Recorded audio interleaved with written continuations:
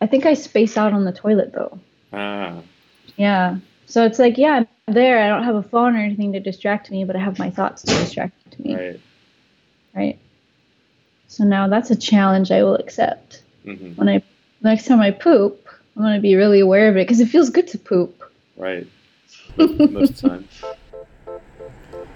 Hey everybody, welcome to Boz Time Podcast.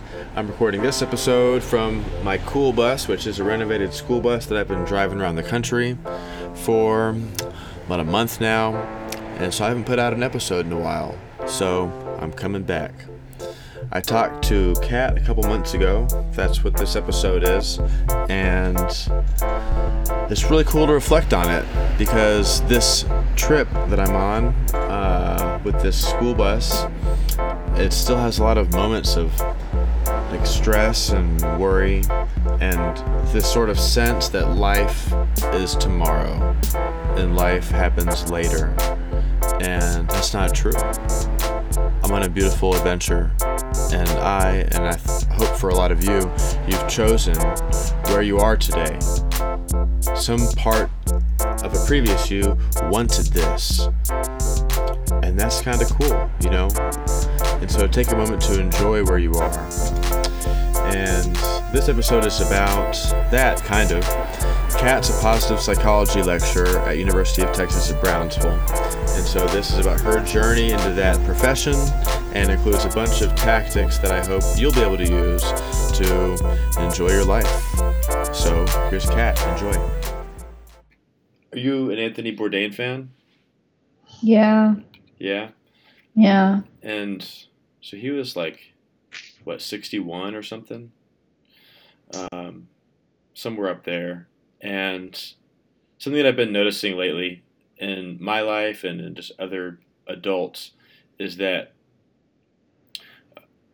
life doesn't really get easier, you know?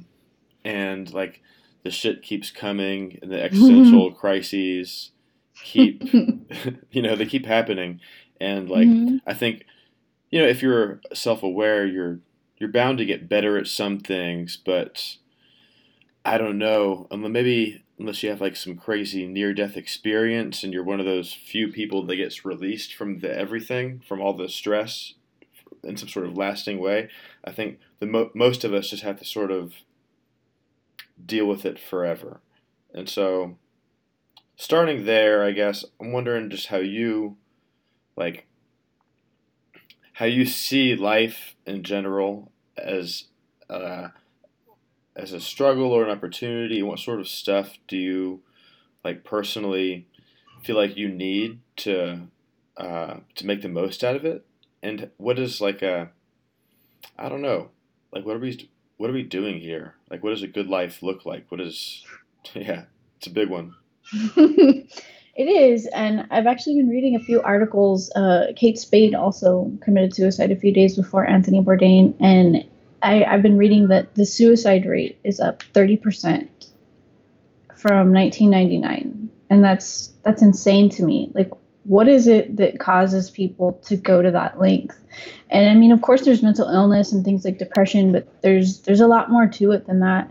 And I think one of the biggest things that I've seen in my own studies and reading and teachings is that a lot of people feel like the good life is about success, is about making money, about having things, doing things. And that's, I think, where we go wrong. Now, I can't speak for Anthony or Kate, but, in my own life and my own experience, when I'm looking outward for some sort of like recognition from other people or someone to say, good job, like that's where I start to find myself kind of falling into self doubt or even experiencing the imposter syndrome. Have you heard of that? Yes. It's kind of like this idea, for those who don't know about it, that no matter how much, I could have a PhD, I could have all these awards, I could have written, 20 books. And if I suffer from the imposter syndrome, I'm going to feel like a fake, a phony. And that at any moment, people are going to find out that I'm not qualified to be doing what I'm doing. And it's going to be a humiliating experience. And that's actually something that I deal with. on a daily basis, even though I'm not a celebrity or anything, just in my own work, in my own job. Sometimes I feel that. I feel that way. And it's usually when I feel like at the height of that, it's usually when I'm looking for some sort of external, uh, you know, reward or recognition from other people. And that's a really dangerous place to go, is looking outside. Right. It's yeah. I mean, I think a lot of us do it, and I think a lot of really big celebrities probably have that. I don't know about Kate Spade, but from what I've read about Anthony Bourdain, I think he might have experienced that as well. That kind of imposter syndrome, feeling like he didn't deserve his fame, his recognition. And I guess if we continually take on goals and things about our identity, like I'm a writer now, or I'm a personal trainer now, or I'm a father or something, like that's natural and it's what we're going to do in this world. But I guess you're saying there's this other essence to self that isn't reliant on our validation as that identity, right? Right. Like there's this internal compass or just enjoyment of life. Can you talk about what that is in yourself or in people in general, and maybe an example of like when you've gotten back down to that person in your life? Okay. What comes to mind is just not taking myself too seriously. I do have a habit of doing that, and it brings me down. So one thing that kind of helps me become centered and grounded again is to be silly and laugh, and be able to laugh at myself instead of taking myself too seriously and thinking, "Oh my God, I can't believe I said that. Those people are going to think I'm an idiot," or I publicly humiliated myself. And it's like, no, it's funny. Mm-hmm. Who's going to remember that in a month or 5 years? Mm-hmm. So I love breaking social norms and doing things to purposely embarrass myself, because it reminds me that nobody cares. I'm my biggest critic. Right. Like what's something that you do? How do you how do you use that? Because that's not normal for most people. No, it's not. So for my social psychology students, I have them breaking social norms, and it depends on their level of comfort. So a really shy person that's so concerned what other people thinks of them, just wearing two different shoes is a huge deal for them. Anxiety provoking, right? But for somebody more like me, I'm willing to make an ass of myself and do something a little bit more extreme, like go around riding in a shopping cart in Target while singing, I don't know, the alphabet song or something. Just completely ridiculous and silly. I had an opportunity to do that recently. We were staying in a hotel, and we were in an elevator. And elevators are super awkward places where you're kind of forced into a small space for, a few minutes, or if even that, with strangers. And we were standing in the elevator, and this guy gets in the elevator, and I smile and I say hi, and he kind of just ignores me, whatever. And then he goes straight to the where the numbers are to pick the floor, and he just stares there, like straight at the wall. And I thought to myself, God, this is like the perfect opportunity to just start singing Happy Birthday or just dancing or something. I didn't do it. I should have. I totally should have. So what is that like? Like, would you actually? I've heard other people talk about this. Would you actually recommend that to someone as a? Oh yeah.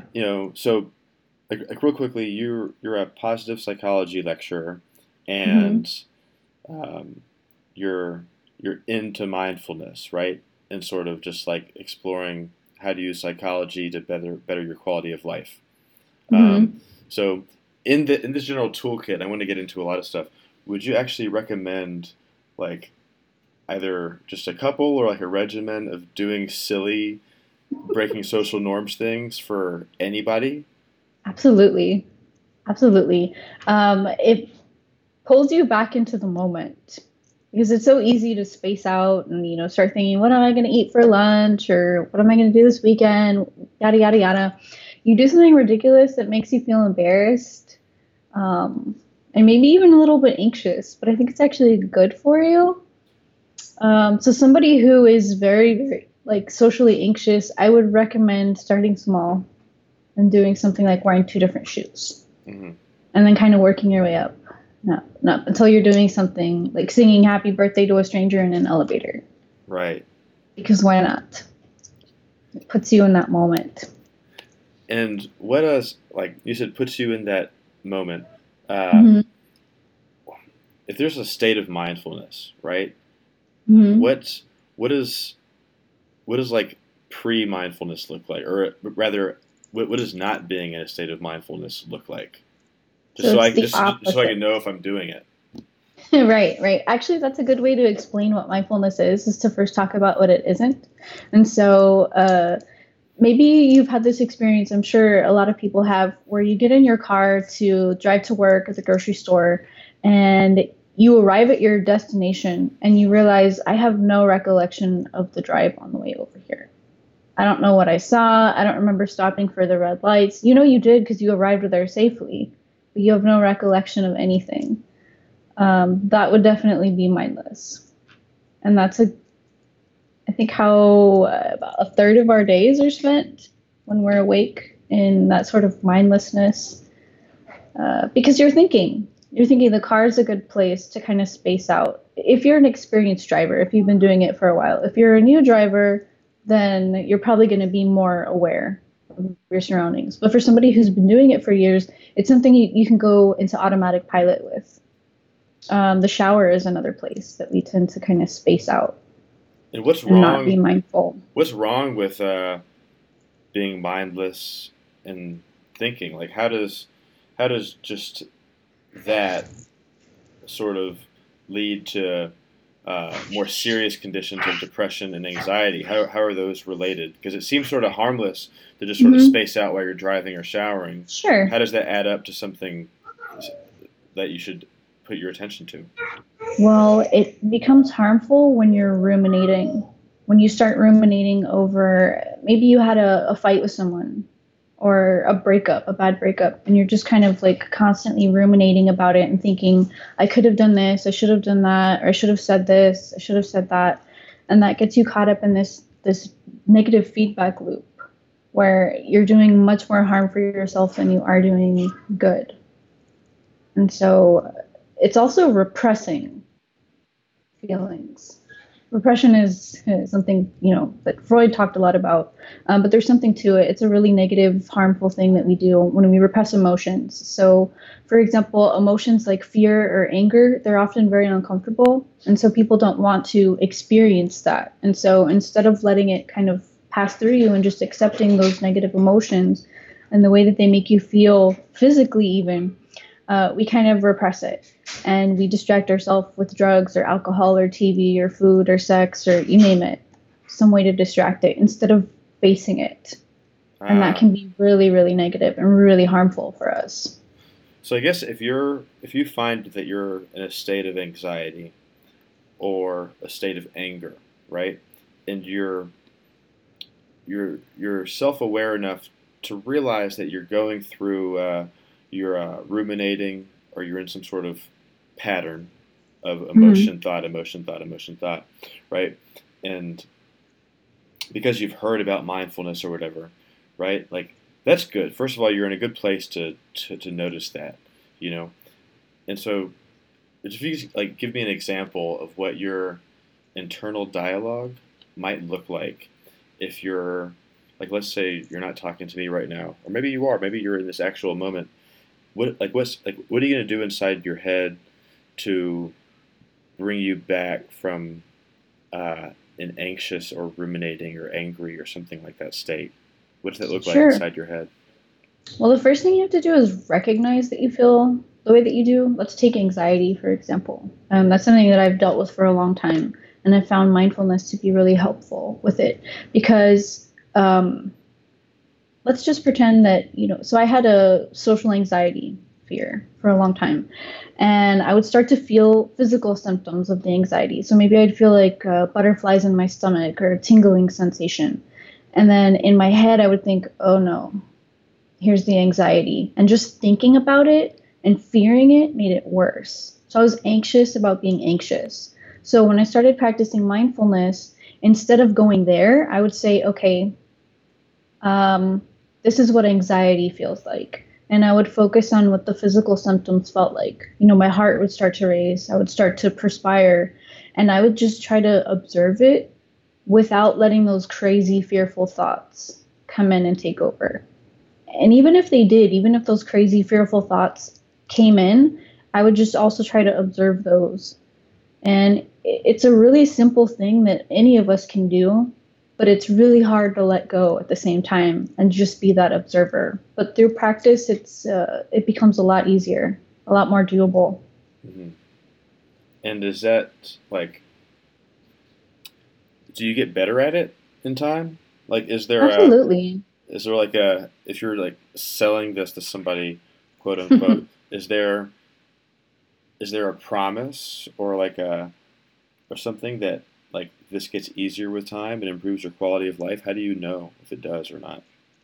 Well, the majority of people do improve, but like with anything, if you're running a marathon or anything that you're trying to do, practice is going to make you better at it. And so for the majority of people, they do become less anxious, become less reactive, become less depressed.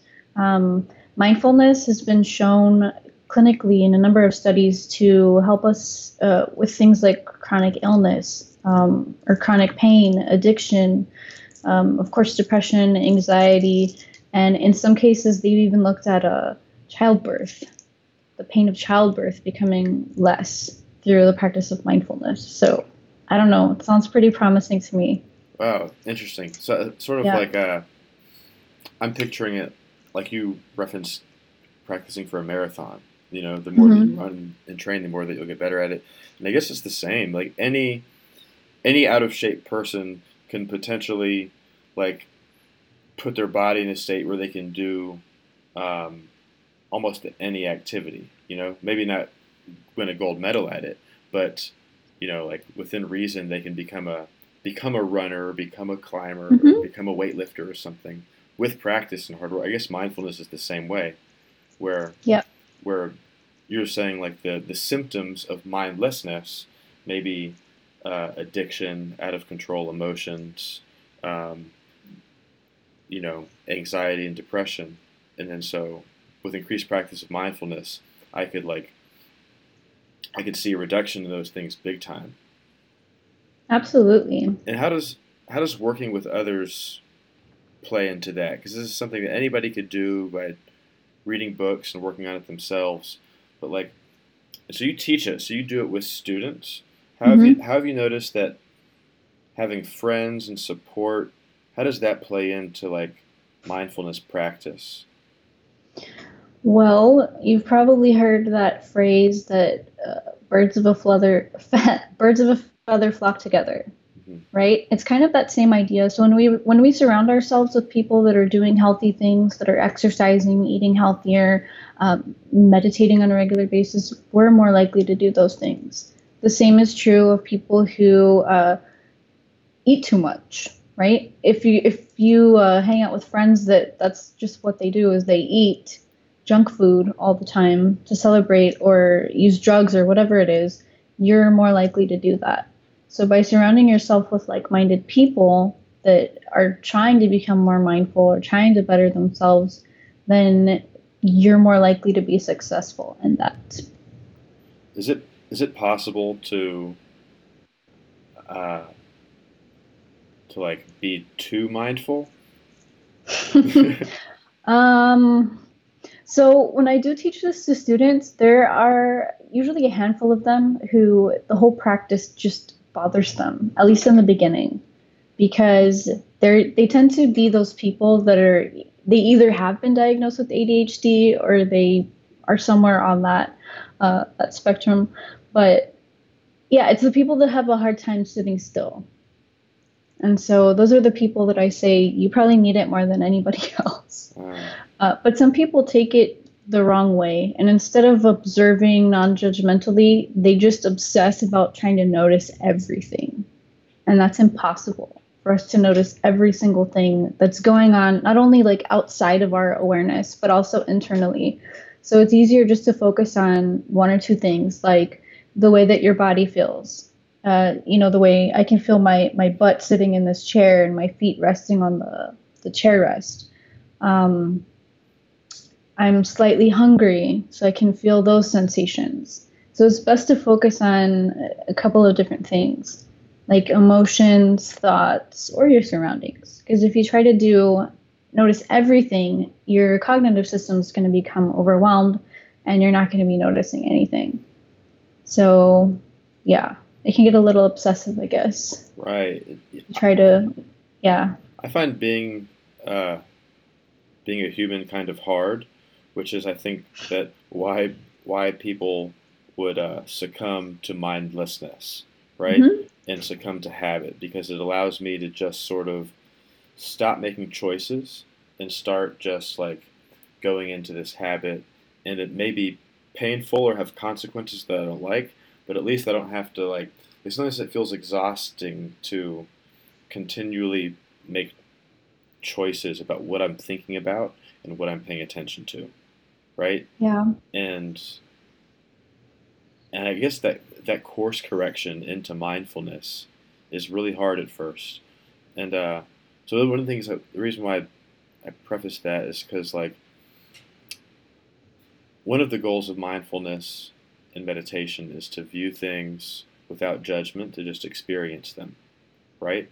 Mm-hmm. But also, I don't know, I believe, and I've heard from other people that sort of emotions are one of the ways that we humans, and probably animals too, experience the world, and it's a beautiful part about us, to be in touch with our emotions. So how do you Mm-hmm.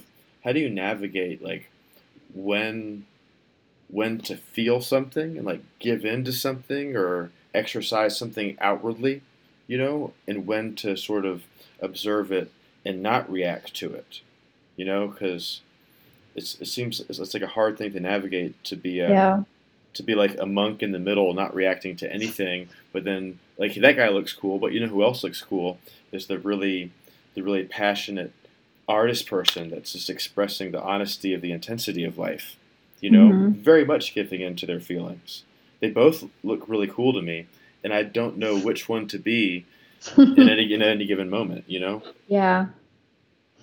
Um, that's a good question, and I don't know that I can fully answer it. I tend to be, I think, more passive about things, and not necessarily reacting to them unless I need to. So, like, for example, I'm a parent, and so I can't be like passive all the time. I can't be like, well, my daughter's calling me names. She doesn't do that, by the way. But for example, she's disrespecting me or stealing, just doing things that you don't want your kids to be doing. That's certainly something you should uh, act on, of course.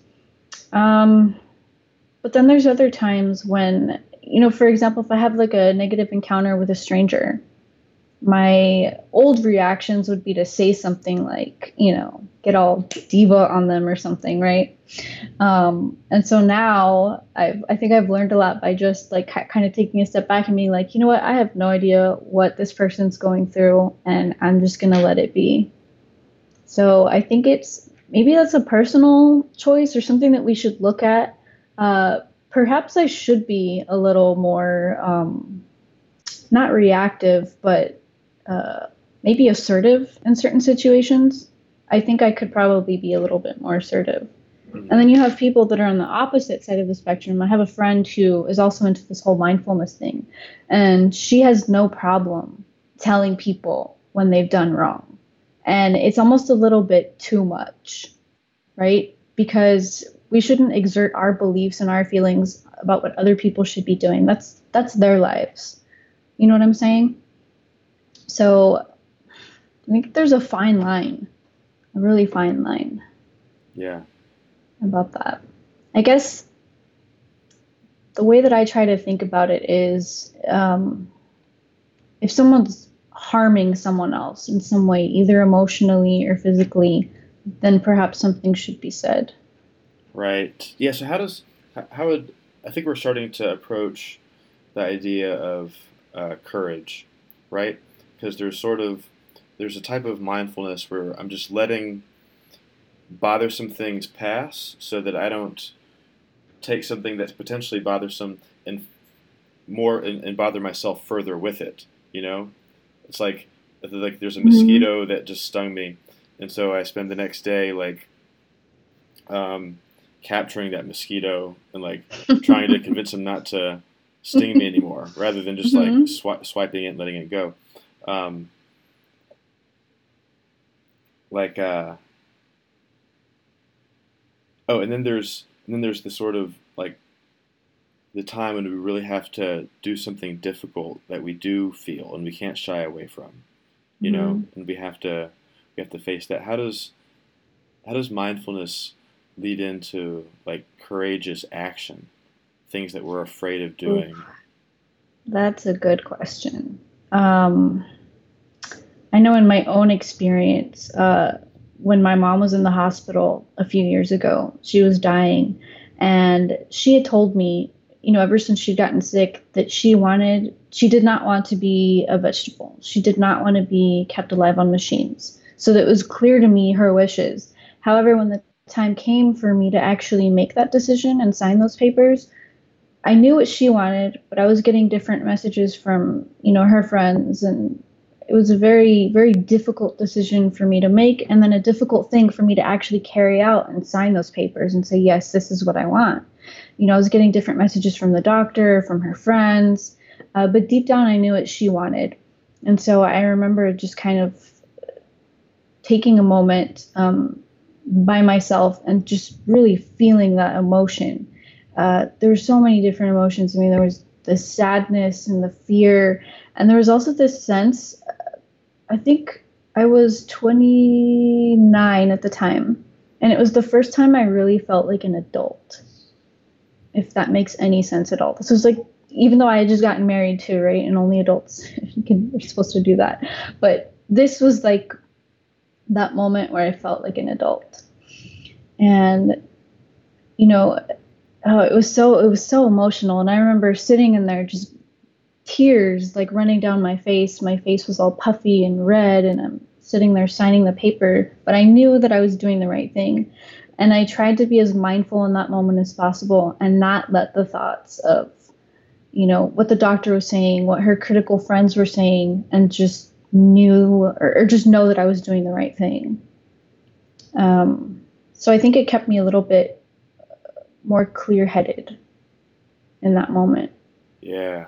Wow. That's really. I Yeah. was trying to understand the relation. In one sense, it's just um, to be mindful about something is to not overreact and get overly whatever angry or anxious about a stimuli, to just observe it. But in another sense, it's to observe that I'm feeling fear about Yeah. something, right? And feel Hmm. that all right, I'm feeling fear, and but I know in my heart that this is the right thing to do.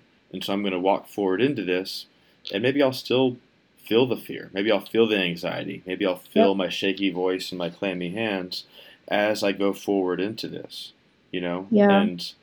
and I can be mindful of it, but not let. And I guess an example of mindlessness would be when you know something in your heart is right, but you're shying away from it. You're avoiding it. You Yeah. know, you're engaging in an addiction instead of it, or you're ignoring it, or you're acting out in some other way. And I guess your example was doing what you thought was right at the end of your mom's life.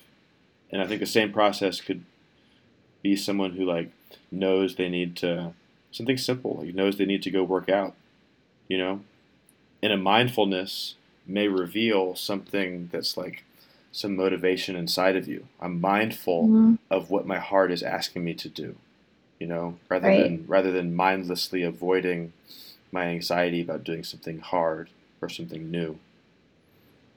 Absolutely. And it can be in just simple everyday situations. Like if you take eating, for example, Hmm.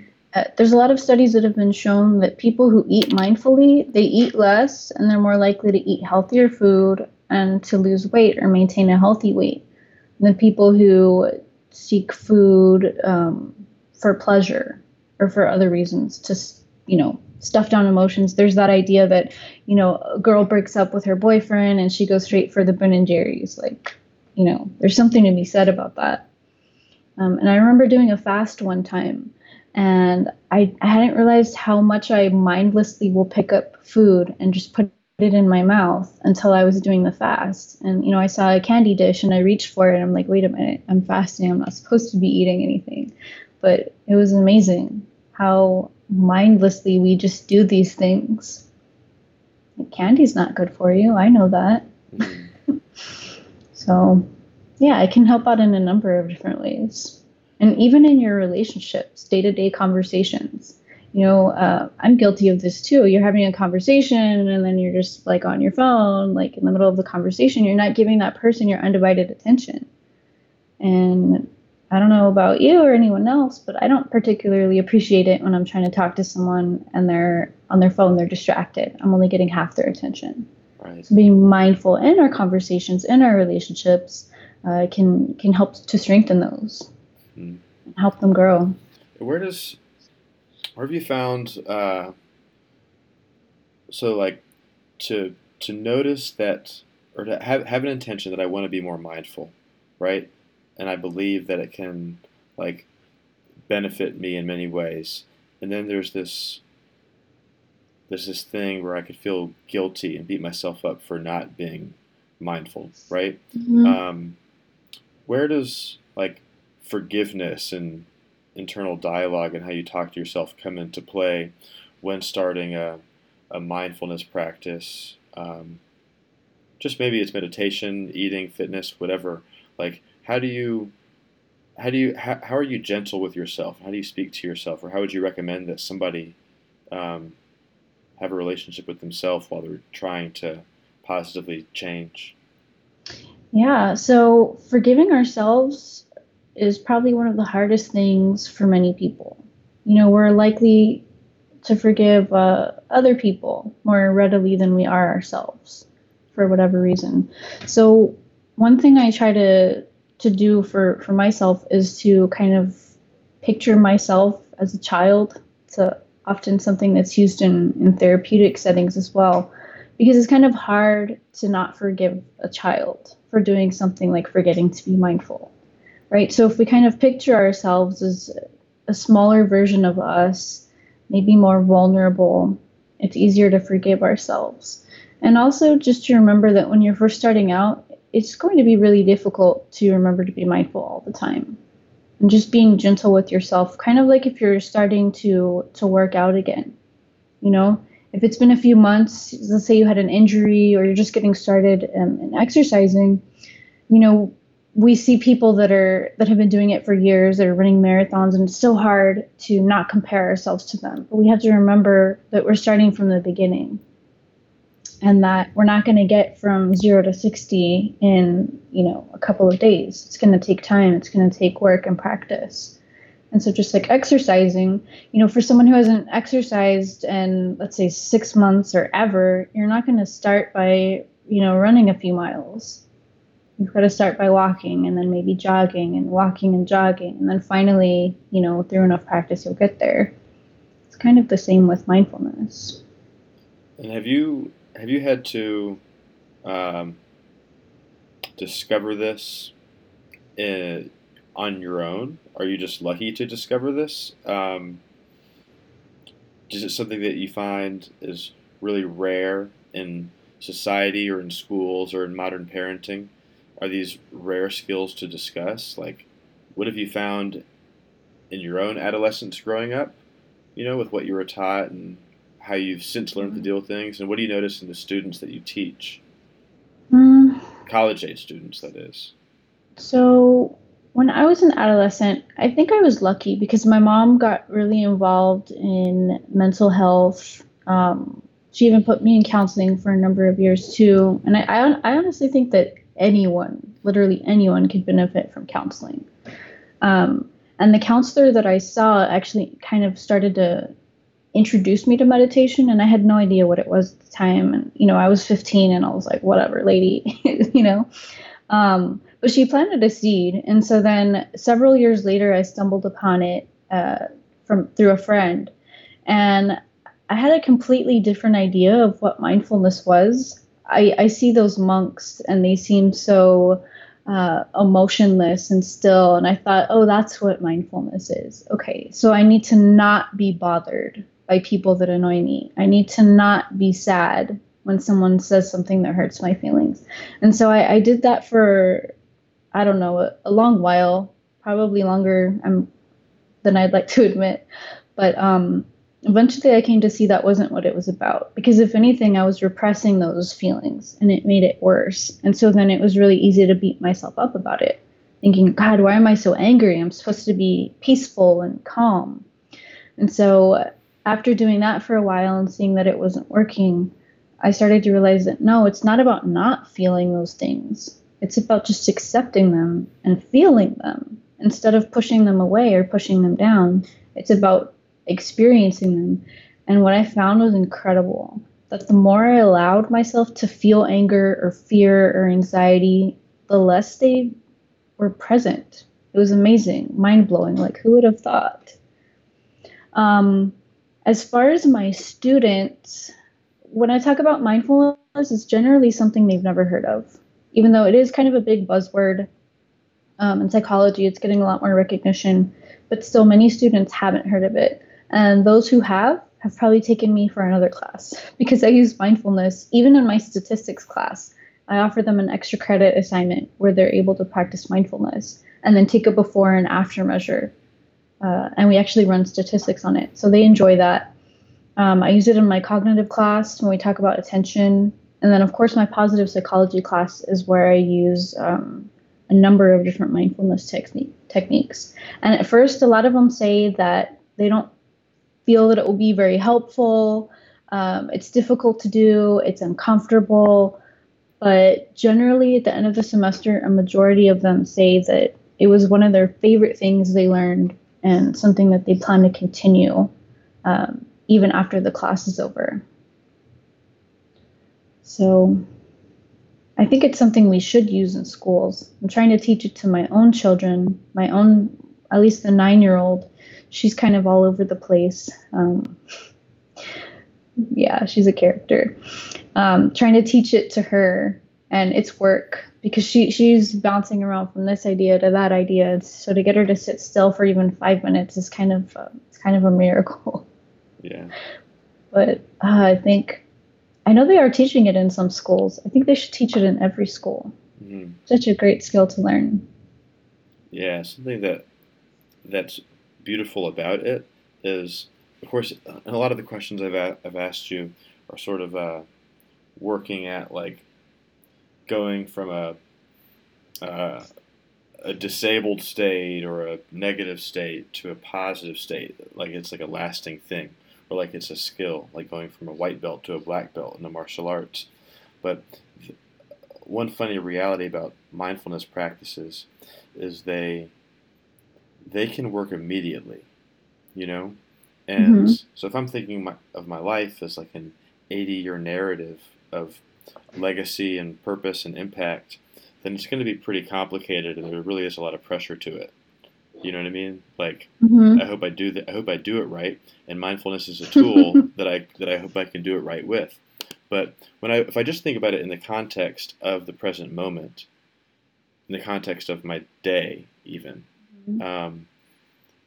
It's actually really, really effective. You know what I mean? And I think anybody, even if they're still experiencing the consequences of their bad habits, they're smoking, they have health issues, they have relationship issues, they can still, in a moment, in a day, find some sort of release or moment of presence or thing to be beautiful, mm-hmm. Which is pretty cool. What are some shocking turnarounds that you've seen in either your daughters or in some students that you've worked with? Somebody that maybe you wouldn't expect for it to have helped them or them to have given a shit, but then they really do. So I have two examples. One is with my 3-year-old, and then another student that I had a couple years back.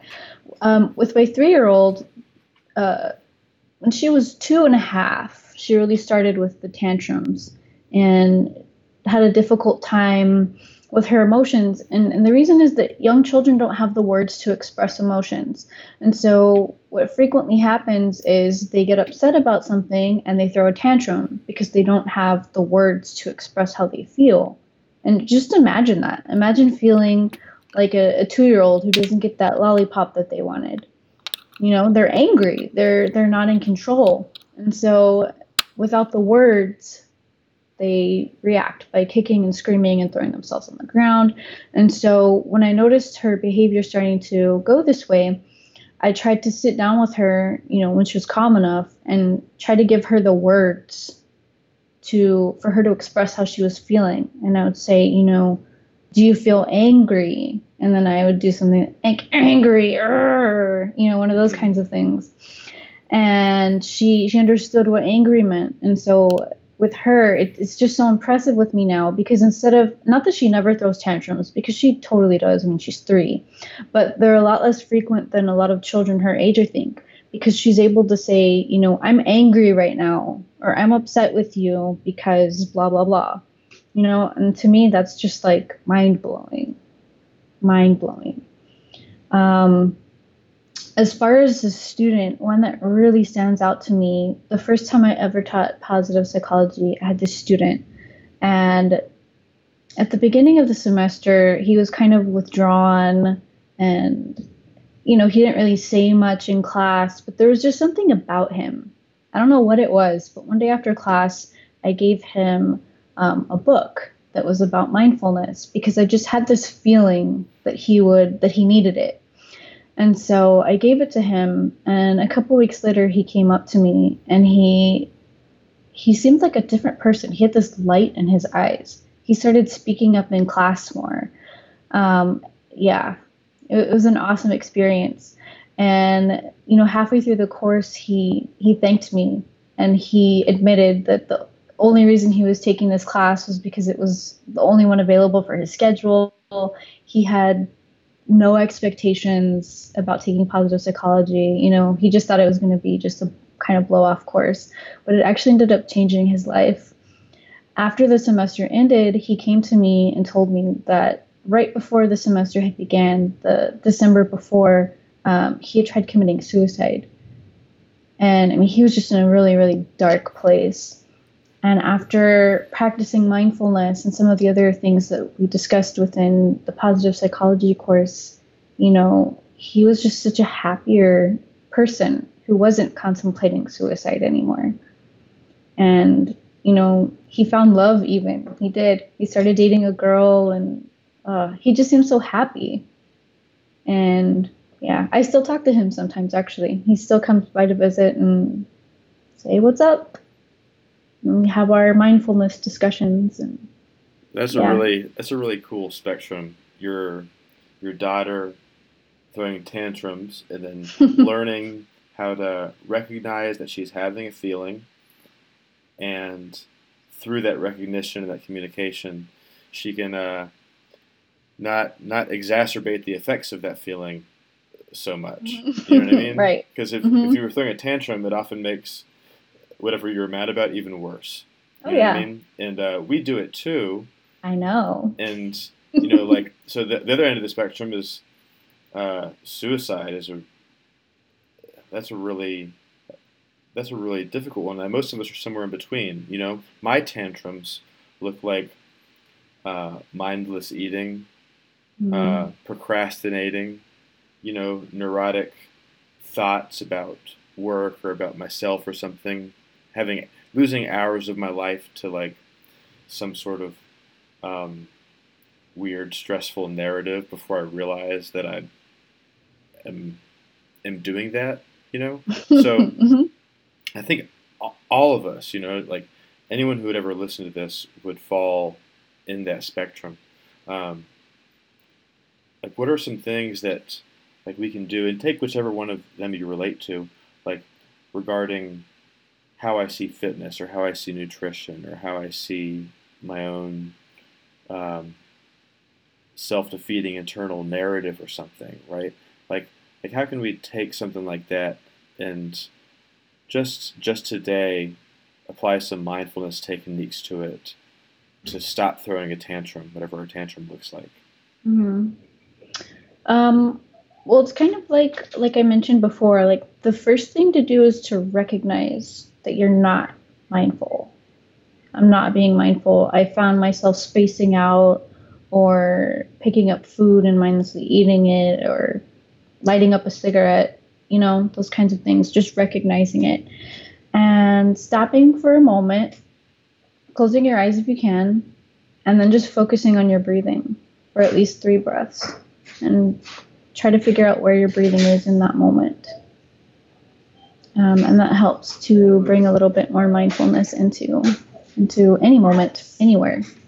You do it while driving, while waiting in line, while sitting at home. My children just got home. Beautiful. What about some? Was that Maddie? Yeah, Tell her to come say hi. come say hi.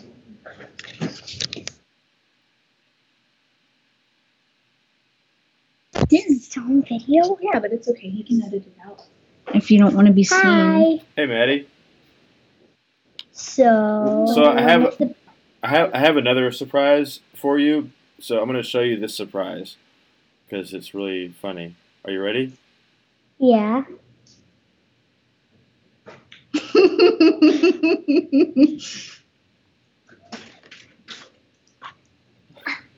You know what that is? An elf sticking its butt out. Yep, it's an elf sticking its butt out and pooping, and that's a tradition in Spain. Every Christmas, they hide one of those little pooping elves in their house, and the kids try to find it. And it sounds weird, but everybody, well, not in Spain, but in this one place, everyone does it. And so it's just like how we put up stockings or a Christmas tree, they put out a little pooping elf. Isn't that funny? Yeah. Cool. How was school? Good. We Awesome. did basketball all day. All day? All day. Well, you're pretty good at basketball. How was that? You don't sound happy about it. Well, my leg hurts. And also my leg needs What? my leg is broken. Oh, your leg is broken? Yeah. Oh, okay. Oh, man. I think you need a cast. Yeah, maybe I need a band-aid so it can get Oh, fixed. a Band-Aid? Yeah. Well, Maddie, Band-Aid? you should go fix Lily's leg. That sounds pretty important. When do you think the package is going to come in? I haven't sent it yet. Oh. Yeah, you're going to have to wait a while. It's all right. I keep checking the mail every day, like, is it here? Is it here? Is it here? Oh, well, how about this? I'll tell you when I send it. That way you can stop checking before it's even in the mail, okay? Okay. All right. All right, I love you. Let's talk to your mom again. Okay.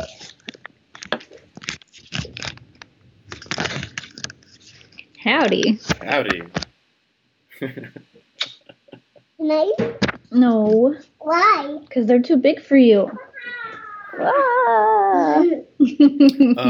So one more thing so you can get back to them. You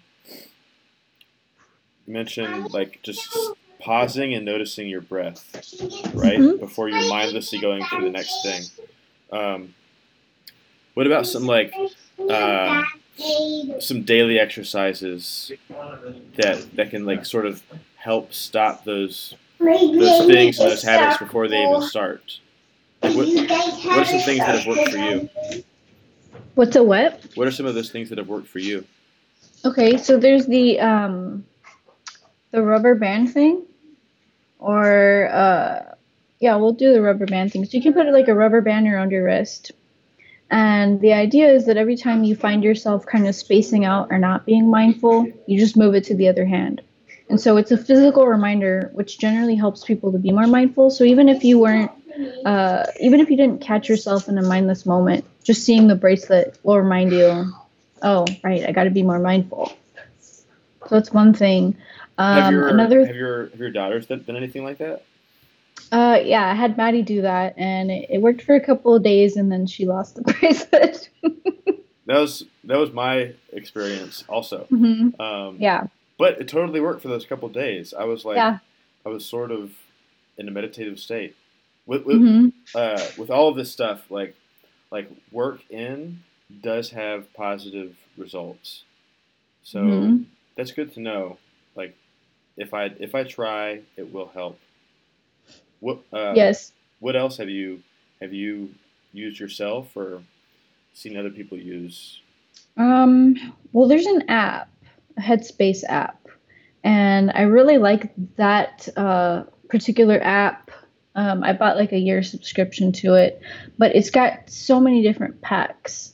They've got one for anxiety, for depression, for stress, for fitness, for competition, for motivation. I mean, you name it, and they probably have one.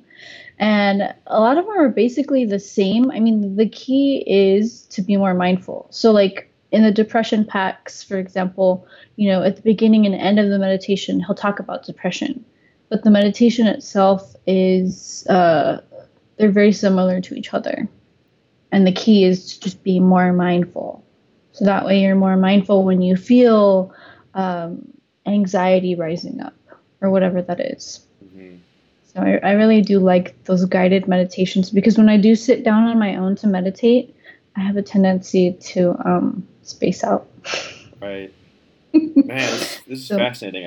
I keep feeling like uh like if I can just accept that I'm not whatever uh, I consider perfect to be, right? If I was to start wanting to change my life, I'm not going to ever be that like ideal, perfect, productive person in every front, you know? mhm, And I'm going to experience difficult emotions. I'm going to experience laziness. I'm going to react poorly sometimes. But if I can be mindful and not make those things worse, you know, and just right. experience them and like hmm let them flow, then that's pretty huge. You know what I mean? Just experience and let them pass.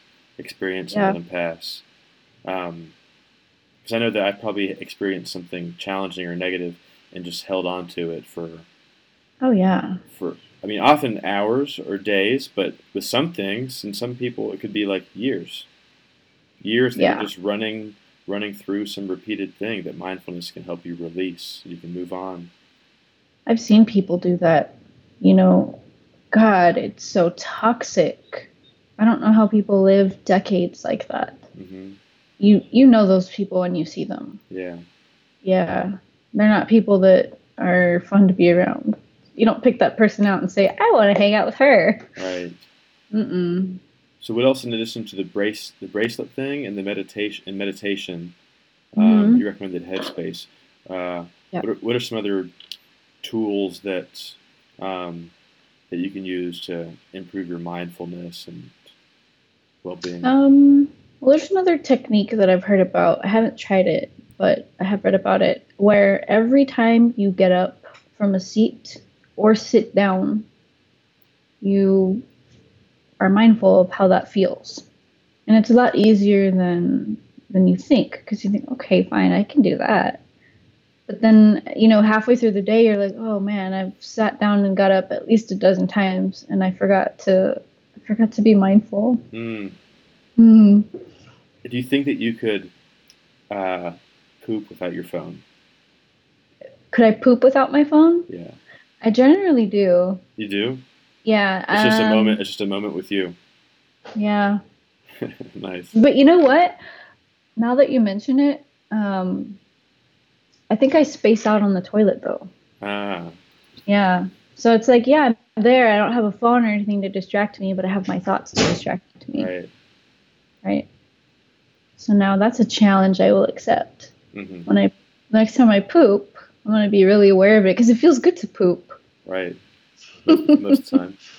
Well, yeah, most unless you have like diarrhea or hemorrhoids or something like that, but most of the time it's like, or when you really, really, really, really, really, really, really have to pee, and then you finally, release it. It's one of the best feelings. Yeah, that is, and that's one of the things I think I'm pretty good at being mindful about. Mhm. Here's something. If you know any tactics that are based on this tactic, this is something that I think I found naturally. I will. Um, so one time I was in a public restroom, right, and I'm peeing in the urinal, and I thought that I had Mhm. the place to myself, and so I'm peeing, and I go, "Ah," right, because Mhm. I'll use I'll use those noises to like remind myself that it feels good, and it makes it feel Mhm. better, you know. Yeah. And Yeah. and then there's a guy in the stall, and he's like, right, like, and I was like, oh shit, he probably thinks I'm doing something, like, over here Something else. masturbating or something. Mhm. Anyway, are there any other things where you're just using sort of proprioception to notice what you're noticing? You know, Mhm. like you can meditate while you're just walking, but oftentimes you'll sit as like a meditator just to remind yourself that you're meditating. Are there any other things that you can do just to like increase your presence with a task? Mm, I'm not sure. I'm sure there are, but nothing comes to mind. But you mentioned mindful walking. Mm-hmm. That's really good for people who can't sit still for 10, 15, 30 minutes.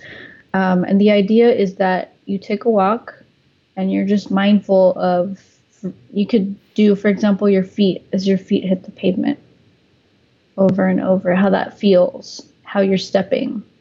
And that's sort of way to practice mindfulness is really good for people who just they can't sit still. They have to be moving or doing something. But you can also make it meditative. And then I've heard of other people who find swimming very meditative, or running, or whatever that is. So you don't have to be sitting down on a mat in the lotus position to be practicing mindfulness meditation. Mm. Yeah, I don't know if that answered your question though. Yeah, it did. Just like generally moving or feeling whatever you're doing just to increase the sort of sensation if you need to. Mm-hmm. Yeah, because sometimes, I mean, restlessness is also an emotion that you don't have to give into it, but if sometimes it's like a battle that you don't want to fight. Um, so I'm not going to ask you to like if you have hope that the whole world can be peaceful and mindful and treat each other well and treat themselves well, because it's too big and it's out of your sphere of influence.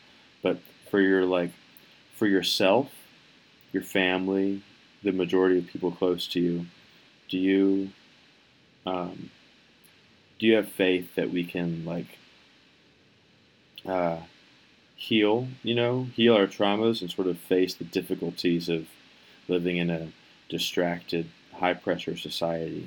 Do you think that we can um, live mindfully and cultivate compassion in ourselves? Yeah, I certainly have hope. And I think one of the best ways that I can kind of help them to do that is by being an example myself. You know, as our loved ones watch us growing better, just growing as a person, um, we become sort of an example or a role model to those who are suffering from mindlessness or from, other bad habits. Mm-hmm. But that's quite a task because that means that I have to do it all the time. Well, maybe not all the time, but of course we can't be perfect. But Yeah. it makes me more accountable. I have to be accountable. Right. Mm-hmm. So I'll wrap it up here soon. But one more thing, I just want to like really feel this. So you're a positive psychology lecturer, and I think it's safe to say that this is your thing, one of your Mm-hmm. things at least, Mm-hmm. what you're contributing to the world. And maybe this is just for my own like to feel more empathy and compassion with you. Like, how hard is it? Like, how hard is it to be that? And do you ever feel like um, you can get a little bit of release?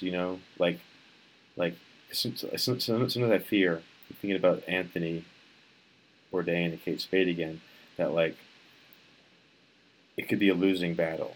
Like it's so hard, and it's just going to feel more pressure and collect more like mental neuroses and stuff over time. Um, how do you experience it? Like, how challenging is it for you personally? I have my moments. I certainly do. Moments of doubt. But like with anything, I mean, it's really easy, and I'm not perfect at it, certainly, but it's really easy. Ari needs out. It's really easy to get caught up in that loop, thinking that I'm not good enough, or that people won't like me or whatever that is. But I try not to ruminate on it. I try to just accept that the thoughts are there, experience any emotions that are associated with those thoughts, because they both work together. And then just let it go. But it's so much easier to say that than it really is to do it. Mm-hmm. And it's something I still struggle with, is looking for that external recognition, or, for someone to say, good job, or I really enjoyed your class, or whatever. I still do. It helps. That helps a lot. But I don't want it to. That's something that I'd like to grow beyond. Not needing that reassurance. Yeah.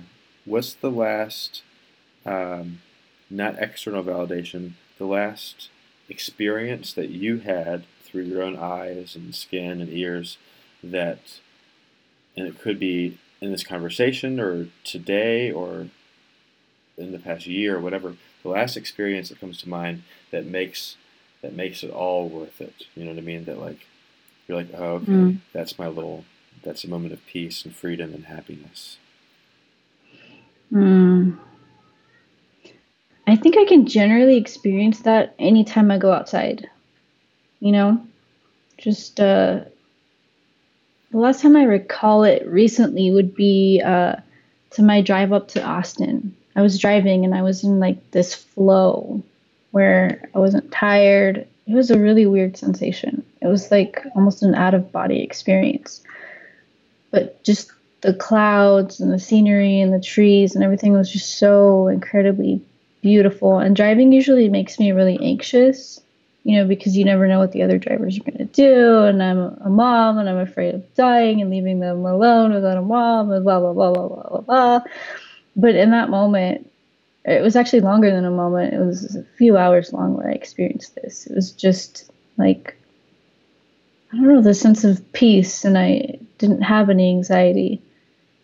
Just kind of melting into the surroundings. At least my consciousness was. I don't know. It was a really cool experience. Wow, cool. And hearing you say that and how simple it is, like, I don't always believe this, but right now I believe it, that like maybe like that's what life can mostly be, rather than life mostly being obsession and neuroses and whatever. Maybe it can mostly be that. And then sometimes we get bristled and we got to deal with it. But when we go back to that, you know what I mean? I totally think that's possible. Like maybe we're in a temporary illness or temporary state where we've come away from that. But maybe that is really where we can sit. Like as you were just saying that, I'm like, I could spend the rest of my day before I go to sleep tonight in a state kind of like that. If I remain mindful about it, a little bit of work to do, a little working out, hang out with family, I can be there.